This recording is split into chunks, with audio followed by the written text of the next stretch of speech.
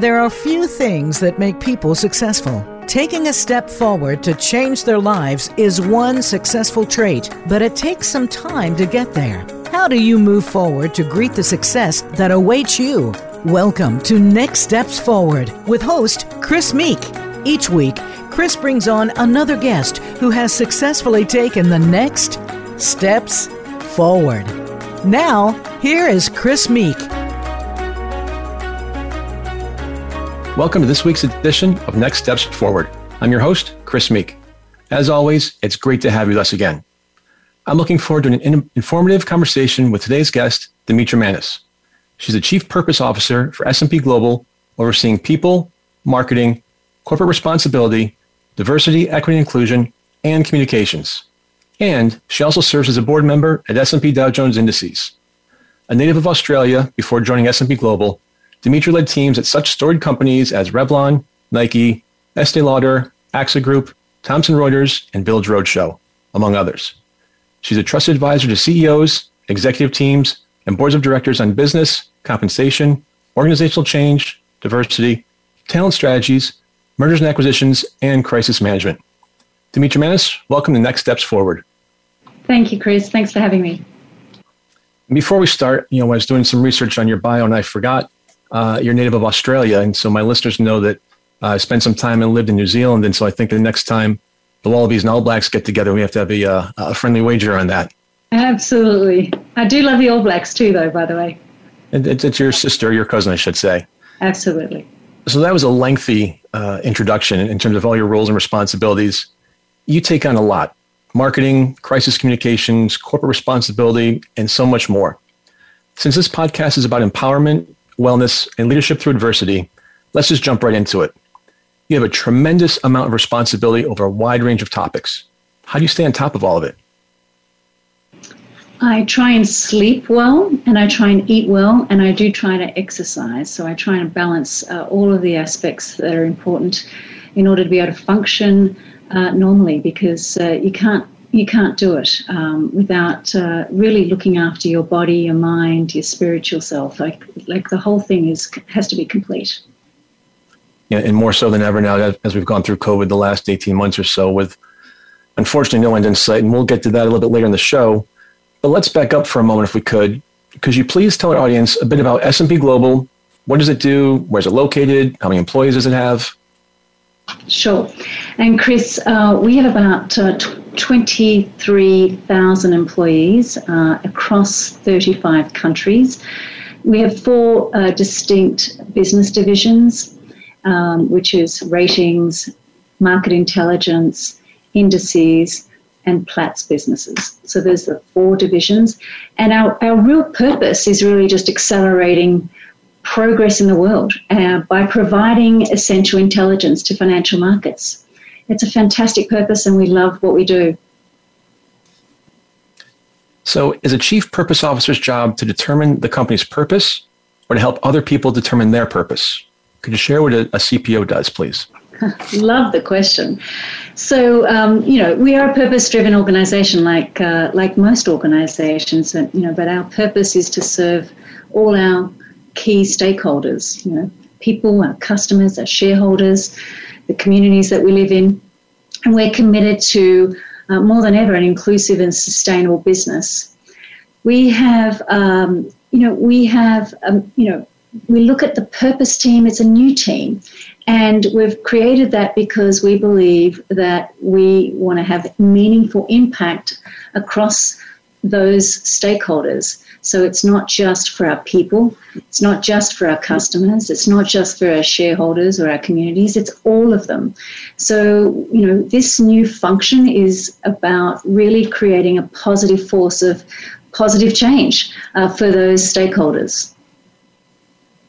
And is this a role that you expect to see more companies create? Because I haven't heard of this, in the industry at least. It's very new, and I think it'll be a trend. I really do. I don't think it's caught on yet, but it will for sure. So we were speaking of leadership through adversity. During the COVID-19 pandemic, you were chosen as co-leader of the S&P Global COVID-19 Steering Committee. In that role, you informed the CEO and board of directors about critical business continuity decisions. How did that team approach the pandemic and how it had affected employees' lives? And how is it different from other companies? It's been an honor, to be honest. Let me start with it's been an honor to work in the SteerCo and to co-lead it with my colleague Steve Kemps, who's a general counsel of the company. We had to adapt very quickly. We hired very quickly a medical consultant. The steering committee worked really well together. We had daily meetings in the beginning, and that is not a usual sort of way of operating. But because it was a crisis, we all understood that we needed to work together, make decisions very quickly, which we did, and we responded very quickly. Our mission was to protect the safety of our 23,000 employees. That was our sole mission, and to keep the business moving at the pace that it needed to move. So those two didn't contradict each other. In fact, when you have a primary mission to actually protect your people and to run your business, they worked very well hand in hand. And I think the team did a beautiful job making decisions quickly, moving people out of their offices, moving technology, and responding then also to some of the health issues that our employees had and continue to have with this crisis. Full and fair disclosure to our listeners, I am an employee of S&P Global. And when Dimitra and I spoke about this a couple of days ago, I'd mentioned to her that I've worked for several very large organizations throughout my career. And, I just want to give hats off to Dimitra and team because they've done everything right throughout this process and truly have put people first. I live about 40 miles outside New York City, and I remember walking to the office on Monday, March 9th, and there were maybe about 10% of the normal employees there. So things were really just starting to roll out from COVID. And I just kind of got the sense like, okay, something isn't right here, and just took my laptop and went home.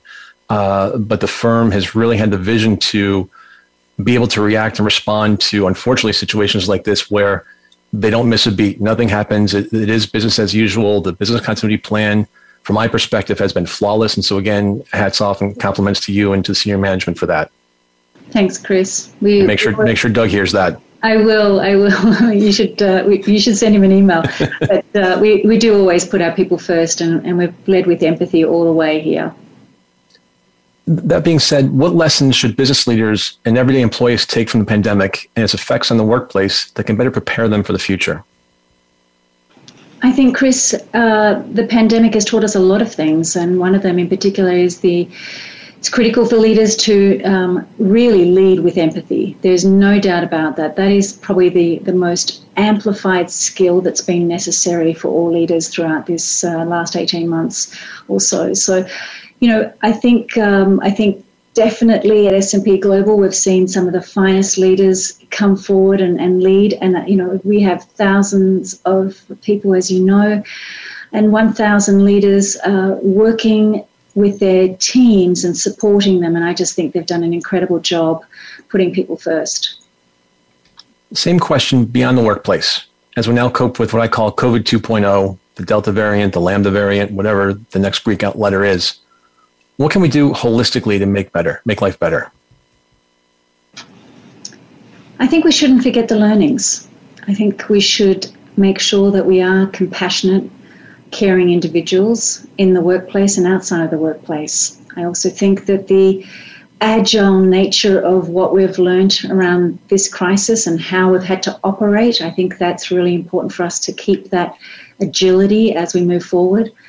And we along the way tested a lot of things and learned a lot of things. I don't think any of us have lived through a pandemic before, so this was all new to all of us. And I think that test and learn methodology served us well, and I think we should continue to do that. And that, I think, is if we can just do those few things, I think we'll be in a better place. You're renowned for leading a people-first experience at S&P Global.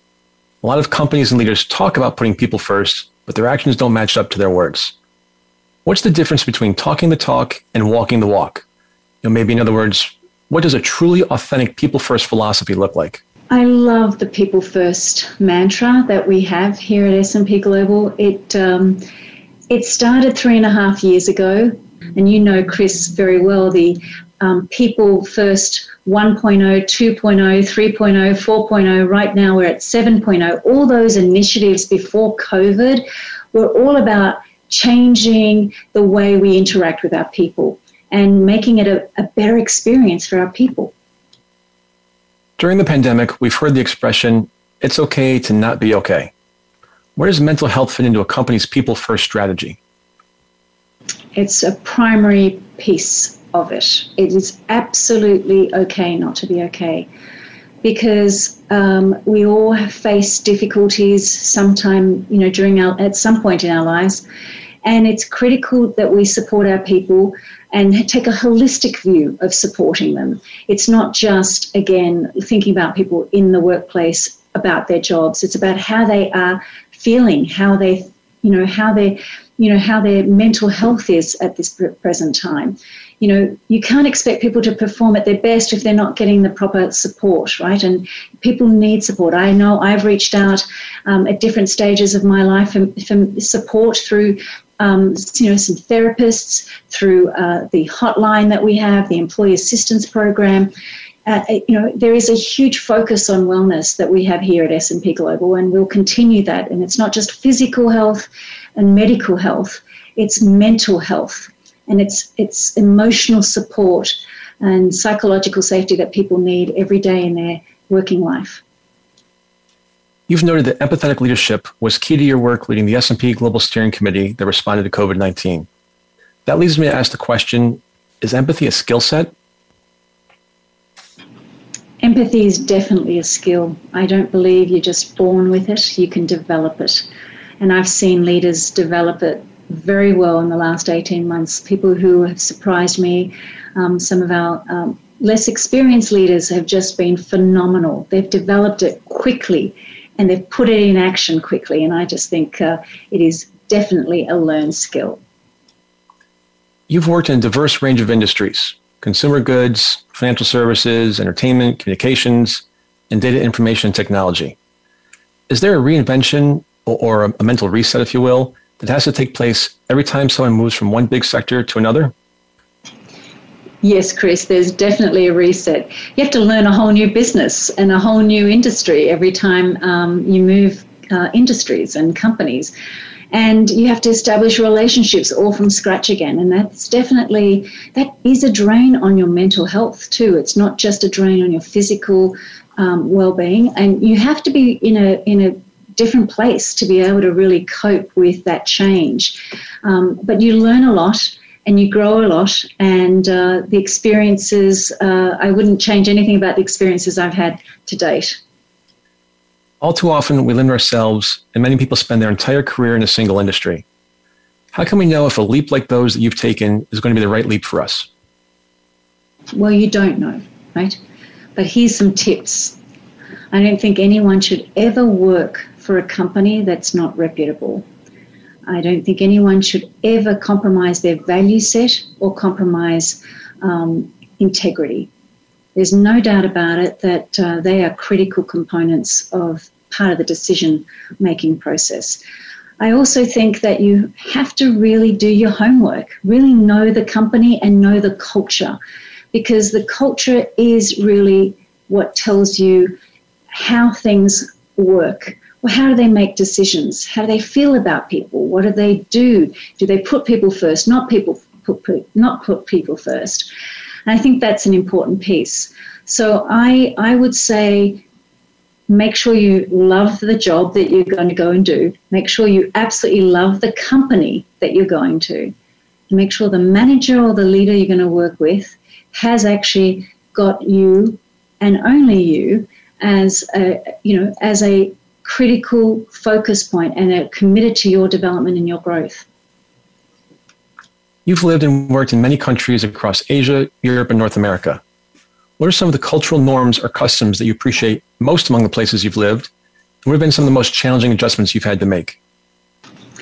As an Australian and raised as an Australian, most Australians are sort of stereotyped as being incredibly laid back and direct. I think I had a lot of directness when I grew up in Australia, and I still am direct. But it took a lot of work when I went to France and lived in France.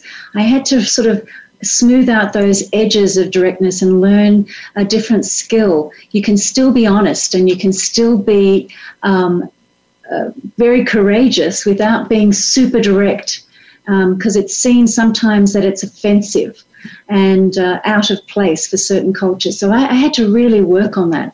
I think some people here will still say I'm very direct. There's no doubt about that, and definitely bold, and I say what I think, but I try and do it respectfully and thoughtfully, and without compromising my views. I've read that having a wealth of... One example, Chris. There's plenty of examples I can give you. That's just one big example. No, that's a great example. I appreciate that. I've read that having a wealth of diverse experiences, such as those that you've had in different countries, makes it easier to understand people at different cultures and backgrounds. How can we create a greater wealth of experience in our own lives in this age of COVID, especially when travel is restricted? Well, the more we work with people who are different to us, we get to practice that skill more, Chris. If we keep sort of working and socializing with people that are exactly like us, it doesn't help our growth. So you don't have to necessarily travel to experience the diversity or live in different countries. It's really your social network needs to be different in order for you to practice that skill. So I'm all for people sort of exploring and expanding and learning from other people that are not necessarily thinking the same way or looking the same way as them. We've been talking to Dimitra Manis, and I'll be right back after a short break. Become our friend on Facebook. Post your thoughts about our shows and network on our timeline. Visit Facebook.com/Voice America. As we continue on life's journey, there are certain situations which we all must face. Care and treatment don't always measure up to what it's supposed to be, and there are many questions that need to be answered. Tune in to Senior Straight Talk with host Phyllis Amon. Seniors deserve to have a purposeful and passionate, fulfilling life, and we'll bring you the information that you need to hear to make it happen. Listen on the Voice America Empowerment Channel or your favorite podcast platform. Are you disenchanted by the saccharine-laced stories that you were told when you were younger? Behind every success, there is a hidden journey filled with triumph and defeat. On From the Ashes with Mark Azoulay, you'll hear about the challenges that our guests had to overcome to become the successful people that they are today. Listen live every Friday at 11 a.m. Pacific Time and 2 p.m. Eastern Time on the Voice America Empowerment Channel. You have the power to be stronger, live fearlessly, and enjoy the benefits of a great life. Listen for Fearlessly Authentic with host Jody Harrison Bauer. Jody has proven at an age when many start to slow down that she is just getting started. With 2 grown daughters, a successful business that she started at 50, a finalist in the Sports Illustrated swimsuit issue, and a 2-time world bikini champion, she's ready to take you to the next level in your life. Fearlessly Authentic airs Thursdays at 3 p.m. Eastern, noon Pacific on Voice America Empowerment. Are you looking for life's answers? How about the meaning of true self? Can you really be a better person overnight? Well, good luck with that. Now, if you really want to know more about this insane world and life we lead, tune into Dr. Gary Bell's Absurd Psychology. You'll learn about how the brain operates under different psychological conditions. Some common sense. Heck, you might just actually learn something. Listen Tuesdays at 11 a.m. Pacific, 2 p.m. Eastern on Voice America Empowerment. Have you friended us on Facebook yet? Why not? Just go to Facebook.com/Voice America or search for the keywords Voice America. Once you are part of our Facebook network, you'll receive daily messages about what's happening with our shows, this week's featured guests, and new happenings at the Voice America Talk Radio Network. And you can add your voice to the always active discussions on our timeline. Just go to Facebook.com/Voice America or search for Voice America.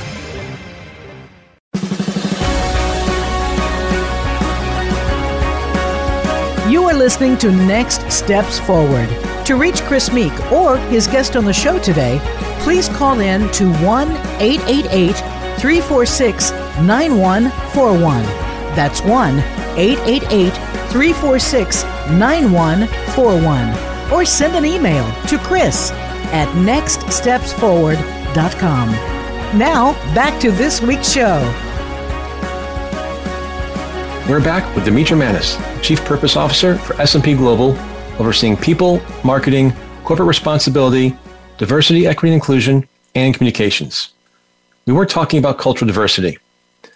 No matter what industry we're talking about, equal pay, advancement, breaking the glass ceiling, those have been daunting issues for women for decades. Are we really getting any closer to equity? And what's it going to take to finally get there? Love that question, Chris. I think we're very close to equity, especially S&P Global.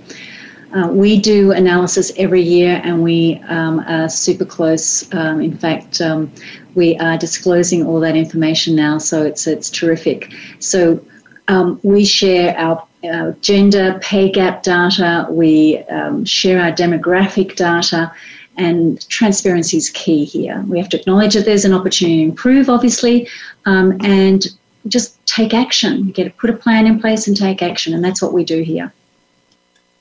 Balancing family and work, even when women reach senior level positions, is still something that falls more on women than men. How do we level the playing field in that respect?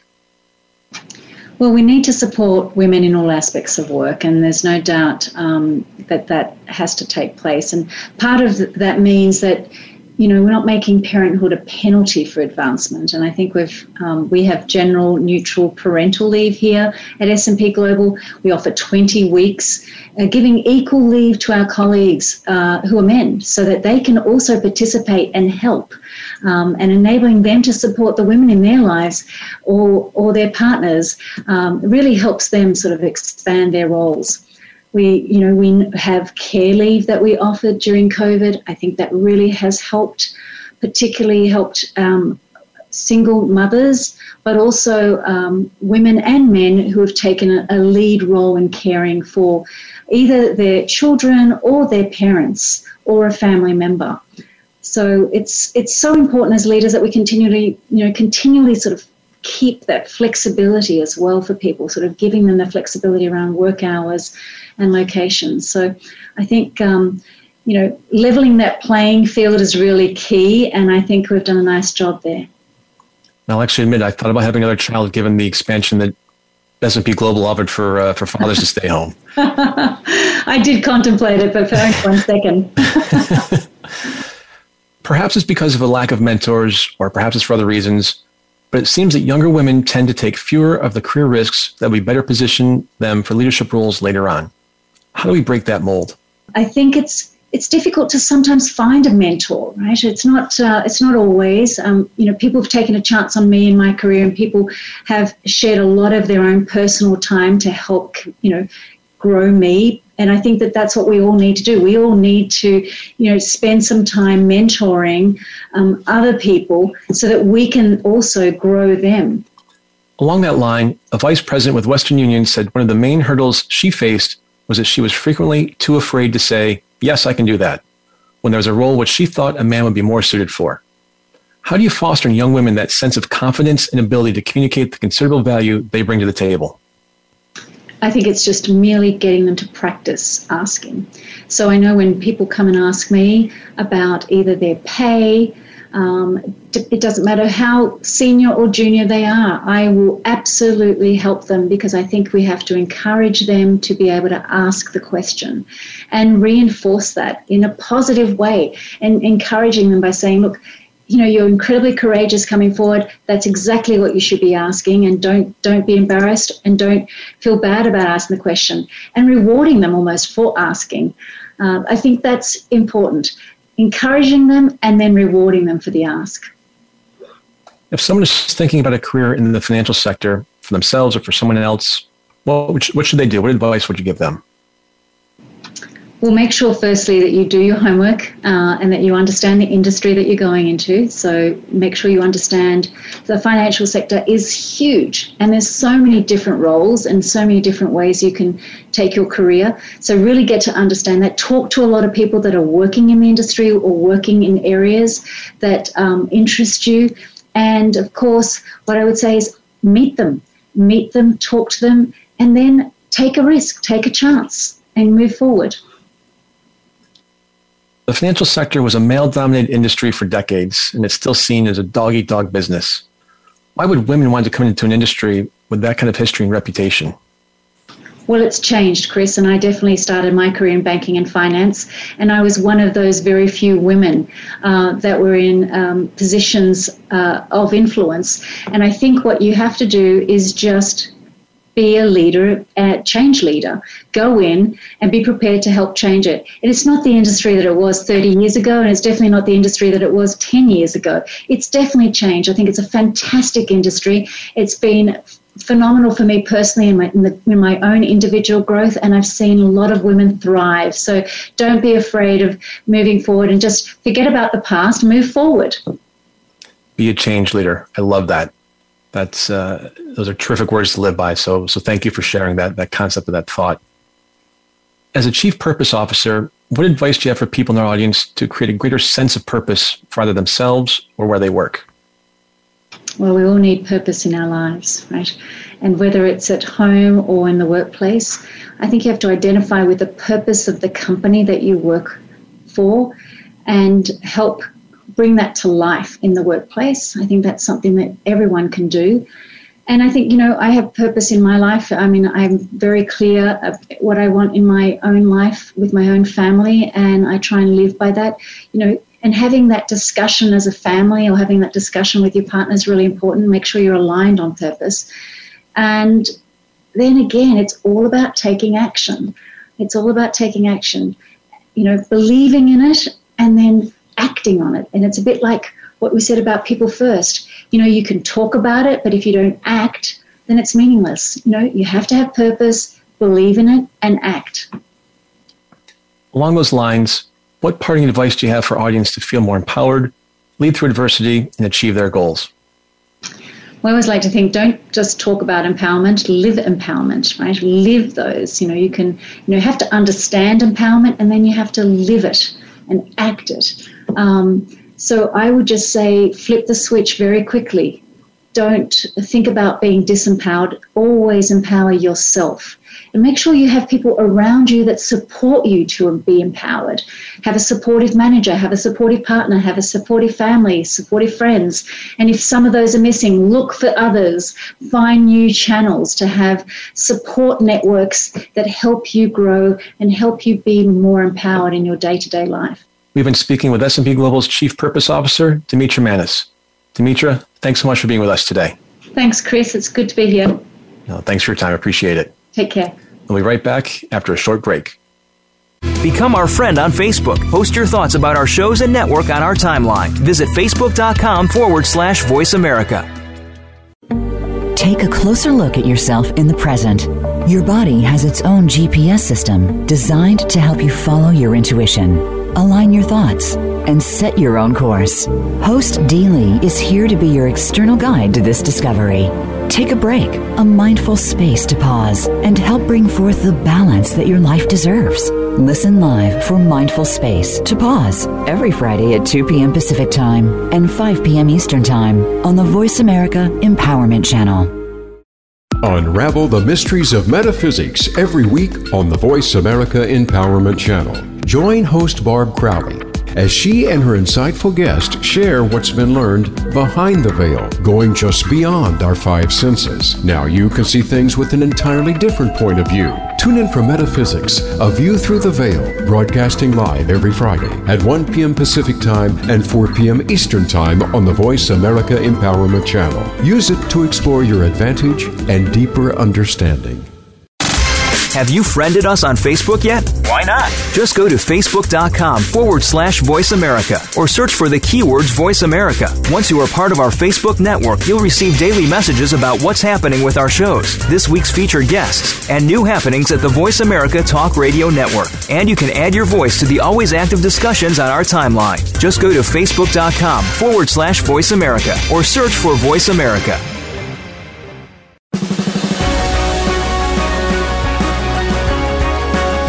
You are listening to Next Steps Forward.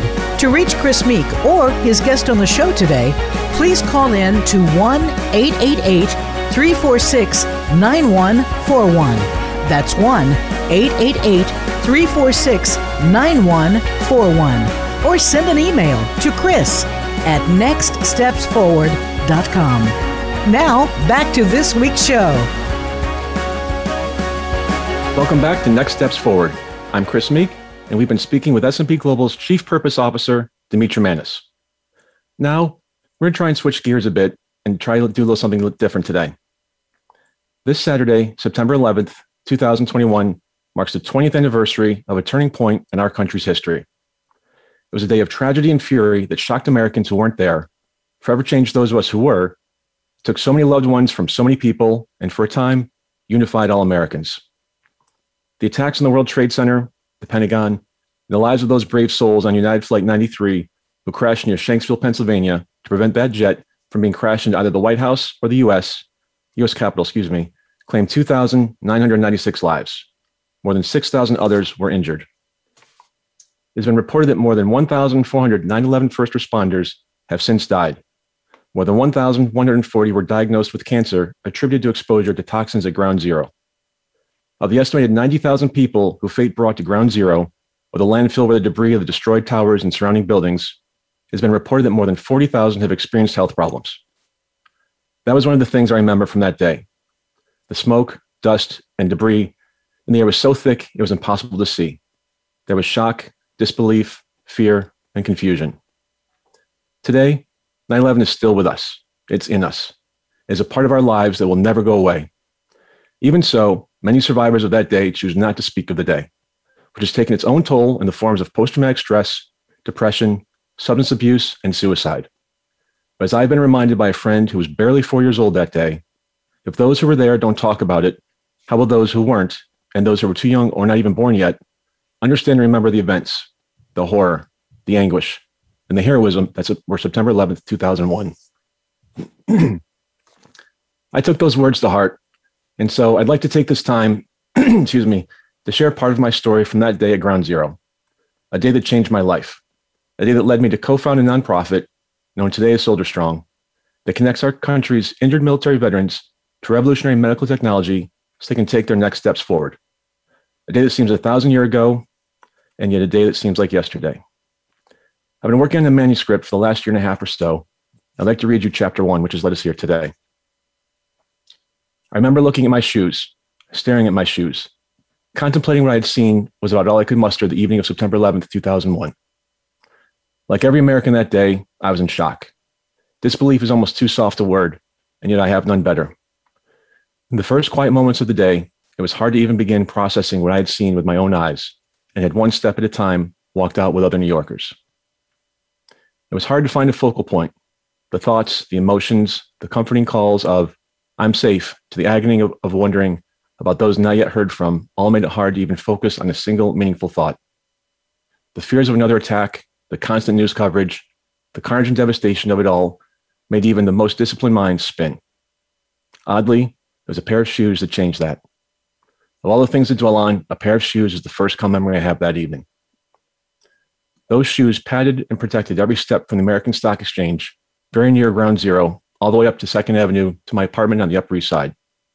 They stood as I watched the pilgrimage walking across the Brooklyn Bridge and out of the city over the course of the day.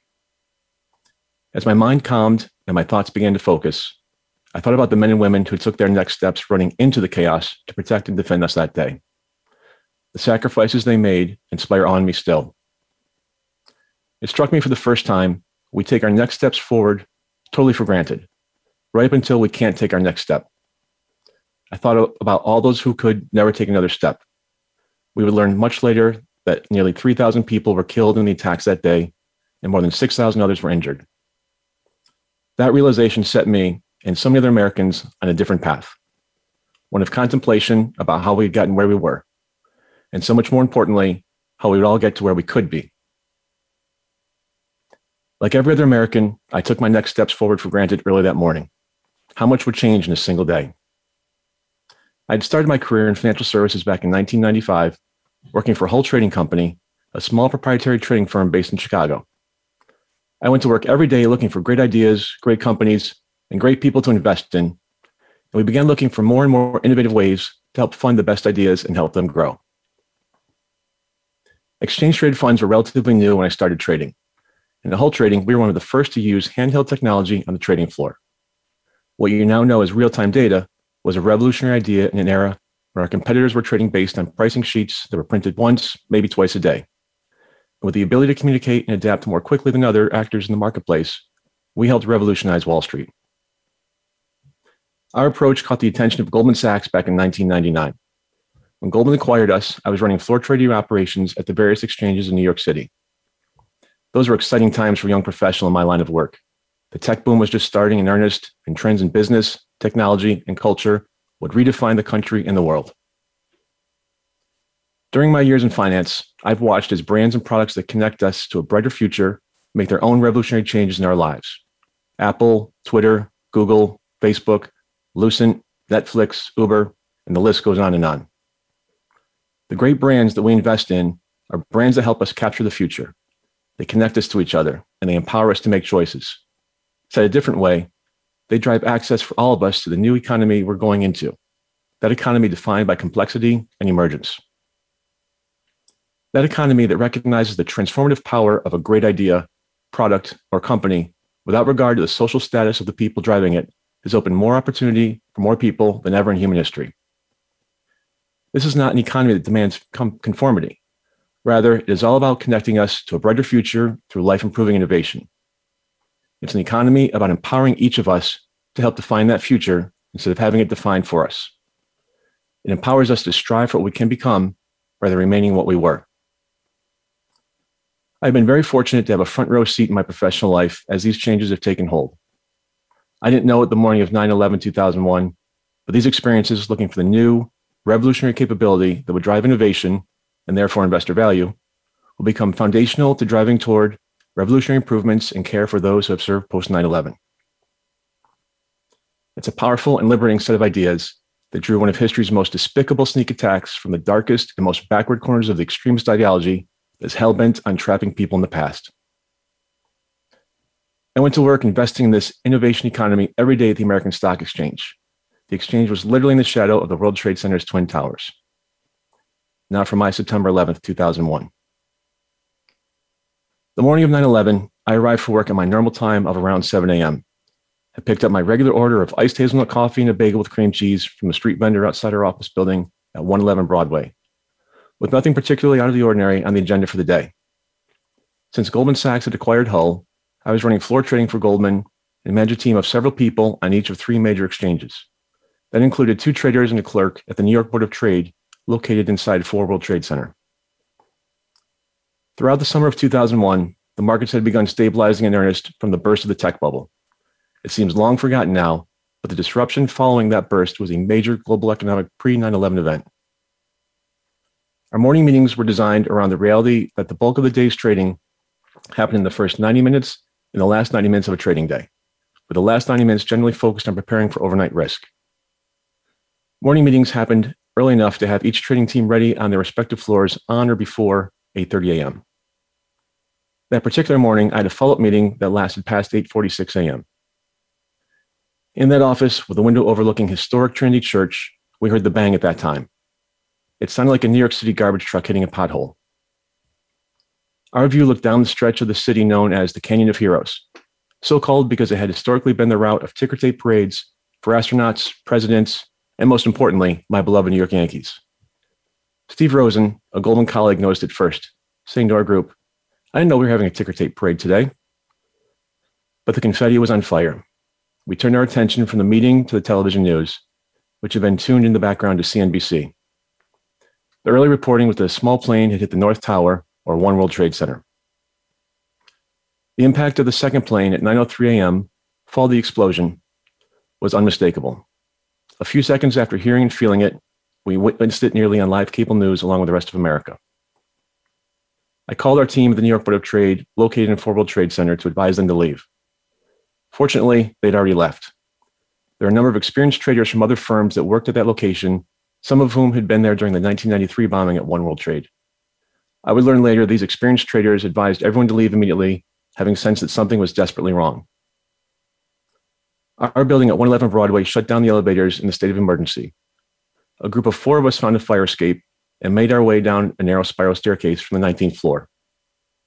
One in our group was a coworker who recently had undergone knee surgery. The 4 of us took turns helping each other down. In a turn of good fortune, our coworker with a healing knee was able to get one of the last cabs out. I made the short trip from 111 Broadway across the street to the American Stock Exchange. I went about 1 block out of the way, walking to the corner of Cedar Street and Church Street, from where the Twin Towers were immediately visible. I witnessed the 2 gaping holes in Towers 1 and 2. I also saw a Letter Company 10 on their way into the World Trade Center. It made an impression I will never forget. I learned later they were among the first on the scene. Another impression I will never forget is of a woman in a yellow and pink dress. She was falling. When I have nightmares of the experience, this is the singular memory that haunts me most. As she fell, she held her dress in one final act of dignity. But only a matter of moments from leaving 111 Broadway to reaching the Amex, there were moments that left me in shock and that would change all of our lives. The American Stock Exchange was letting credentialed people in, but was letting nobody out. I vividly remember seeing people inside the Amex trying to push the glass out so they could leave. Our team at the American Stock Exchange had grown to 14, and when I arrived, we began discussing our options. As a senior person on site, I released each of our team members from work and announced anyone who wanted to leave could and should do so. Due to the no exit policy of the Amex, each of our team members found their way out, sometimes creatively. It's odd what you think about in a moment like that. Rather than thinking about how to get home, I was on the phone with my boss in Chicago, discussing how to deal with the market opening amidst the chaos when the plane hit the Pentagon. We saw it on television. It was 9:37 a.m. That's when the urgency being under attack really hit me. I tried calling my mom to let her know I was okay. It went to her answering machine. I tried calling my wife. We'd been married for about a year and couldn't get her either. Shortly after, cell service crashed. I wouldn't speak to my wife until I saw her at home later that day. I was the last of the Goldman trading floor team at Amex, and the crowd of remaining people was far from typical. You run into random people in pandemonium like that. My best friend from kindergarten, John Lamarck, was a trader from another firm, and we spent a few minutes together in the uncertainty of the lockdown Amex. Then came the earthquake. From the floor of the exchange, that's what it felt like when the first tower fell. It was 9:59 a.m. The Amex was still not allowing people to leave, but it was becoming clear that was an ill-advised mandate. 4 of us, this time including my friend John Lamarck, Jim Ryan, Evan Thomas, and myself, all from rival firms, found a back fire escape from the Amex building. We noticed the fire escape was not being covered by building security, and we decided that was our opportunity to leave. The fire escape was at street level on Greenwich Street, and the World Trade Center was half a block to our right or north when we exited the building. We made a left turn and began walking. The thick white and gray ash was stifling. It limited forward visibility to about 6 feet or so. It choked our lungs, burned our eyes, and compounded the confusion and urgency of the moment. By this point, we were fully out of cell coverage and obviously not getting any news. Not that there was much clarity for reporters at that point anyway. One of the forgotten details of the day is that we heard what sounded like fighter jets overhead. In the fog of the attack, we had to wonder whose jets they were. My escape plan when we exited the building was to turn left, then go straight down until we got to the Staten Island Ferry Terminal, then turn left to hug the FTR. My thought was if the jets weren't ours and something happened, we could jump into the East River and take cover. Almost immediately starting our walk, we started seeing heroes rushing into the chaos. New York City Police, New York City Fire, EMS, and Metro Transit Authority. In the commotion, there may have been others too, and they just kept coming. It made an impression I will never forget and left a debt none of us can ever repay. When the second tower fell, it felt like a tremor compared to the first. I'm sure it was a matter of distance and perspective, but I didn't feel it as the earthquake the first collapse had been. It was now 10:28 a.m. As we walked up the river, the mass of people continued to grow. In the struggle to keep putting one front in front of the other, it could have been every person for him or herself, but it wasn't. We were all New Yorkers that day. We were all Americans that day. Mutual aid and care for total strangers was immediately the norm. In the face of the worst terror, we saw the best of humanity, even in the midst of a crisis itself. By the time we reached the Fulton Fish Market, they were handing out wet paper towels so people could clean the soot from their eyes. There were already people looking for their friends, coworkers, and family members who had been in or around the World Trade Center. My buddy Jim Ryan was the first of our 3 colleagues making the walk together to reach his apartment in Stuyvesant. He took our spouse's number so he could try to call from his home landline and let them know we were safe and making our way north by foot. Despite his efforts, he was unable to reach my wife. By the time we reached NYU Hospital, we were out of the cloud. It Whatever wind was there that day was blowing north to south, which helped from our perspective. This was approximately where we began seeing pictures of people that loved ones were seeking information on, just 2 to 3 hours from the attacks themselves. It was approximately 2 p.m. when I finally arrived home. I was glad to be home, but I was numb. My wife had gotten home before me, and finding each other safe was one of the few joys of that day. She had arrived home with a colleague of hers that needed a place to stop and figure out next steps. My in-laws were at a conference in Colorado Springs when the attacks happened. I was able to talk with them by phone late in the afternoon. I remember standing in the shower, fully clothed, talking with them and making sure they were okay. The bathroom in our small apartment was the closest place for private conversation at that point. Knowing what I had just witnessed and the seriousness of the situation in New York, I had one of the most direct and declarative conversations I'd ever had with my in-laws, with whom I have a great relationship with. They needed plans to get back home to Castleton, New York, just outside of Albany. I remember squatting in the tub and telling my father-in-law they were not getting on a plane to head back east for home. I told them I'd get in a car and drive them back, but they were not going to fly. It turned out, thankfully, to be the most difficult conversation I had that day. Commercial flights began to resume on September 14th. Yet, like millions of Americans, I was not ready to see my loved ones back on a plane that quickly without much better understanding of what happened and how we were going to prevent it from happening again. In a moment of overwhelming relief from my mother, I was finally able to talk with her early that evening and assure her I was safe. Then I watched President George W. Bush's address from the Oval Office. It was 8:30 p.m. A great people has been moved to defend a great nation. Terrorist attacks can shake the foundations of our biggest buildings, but they cannot touch the foundation of America. These acts shatter steel, but they cannot dent the steel of American resolve. America was targeted for attack because we're the brightest beacon for freedom and opportunity in the world. And no one will keep that light from shining. Today, our nation saw evil, the very worst of human nature, and we responded with the best of America. Those words rang in my ears. I'd witnessed the substance, both good and evil, of which people spoke. It's hard now to remember exactly what we talked about and thought about in the hours between getting home and watching the president. There I was filled with seeking information, reaching out to loved ones to let them know we were okay, and seeking and absorbing whatever news reports could tell us. But those hours were hollow and numb until the day began to end with the remarks of our president. And that's how I got to dwelling on those shoes. As I sat, crouching down to take them off, it struck me. The dust and ash covering them wasn't just rubble from the buildings. It included the remains of indiscriminately murdered men, women, and children whose last steps on this earth had unexpectedly been taken just hours before.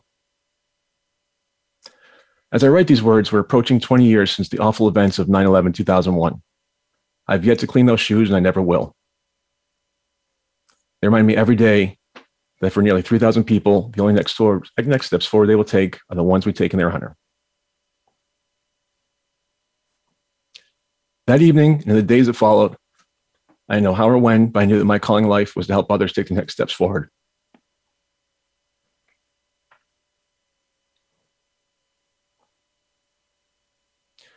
It took years, and in fact, decades to figure out a path in its full form and to gain enough experience that I felt I had something valuable to share with the rest of the world. The pages that follow share the journey of the steps, small and large, since that day that seek to give every American the opportunity to take their own next steps forward. They catalog some of the things we've learned, they tell some of the stories, and perhaps most importantly, they prescribe a better way to make sure all of us can still be about who we can become and where we can go. I'm Chris Meek, and this is Next Steps Forward. Let us never forget. I will never forget.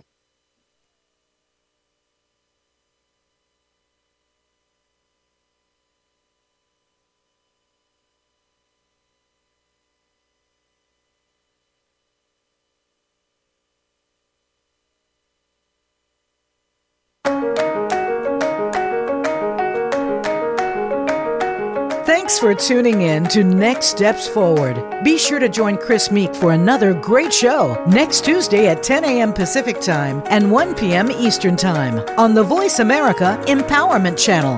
This week, make things happen in your life.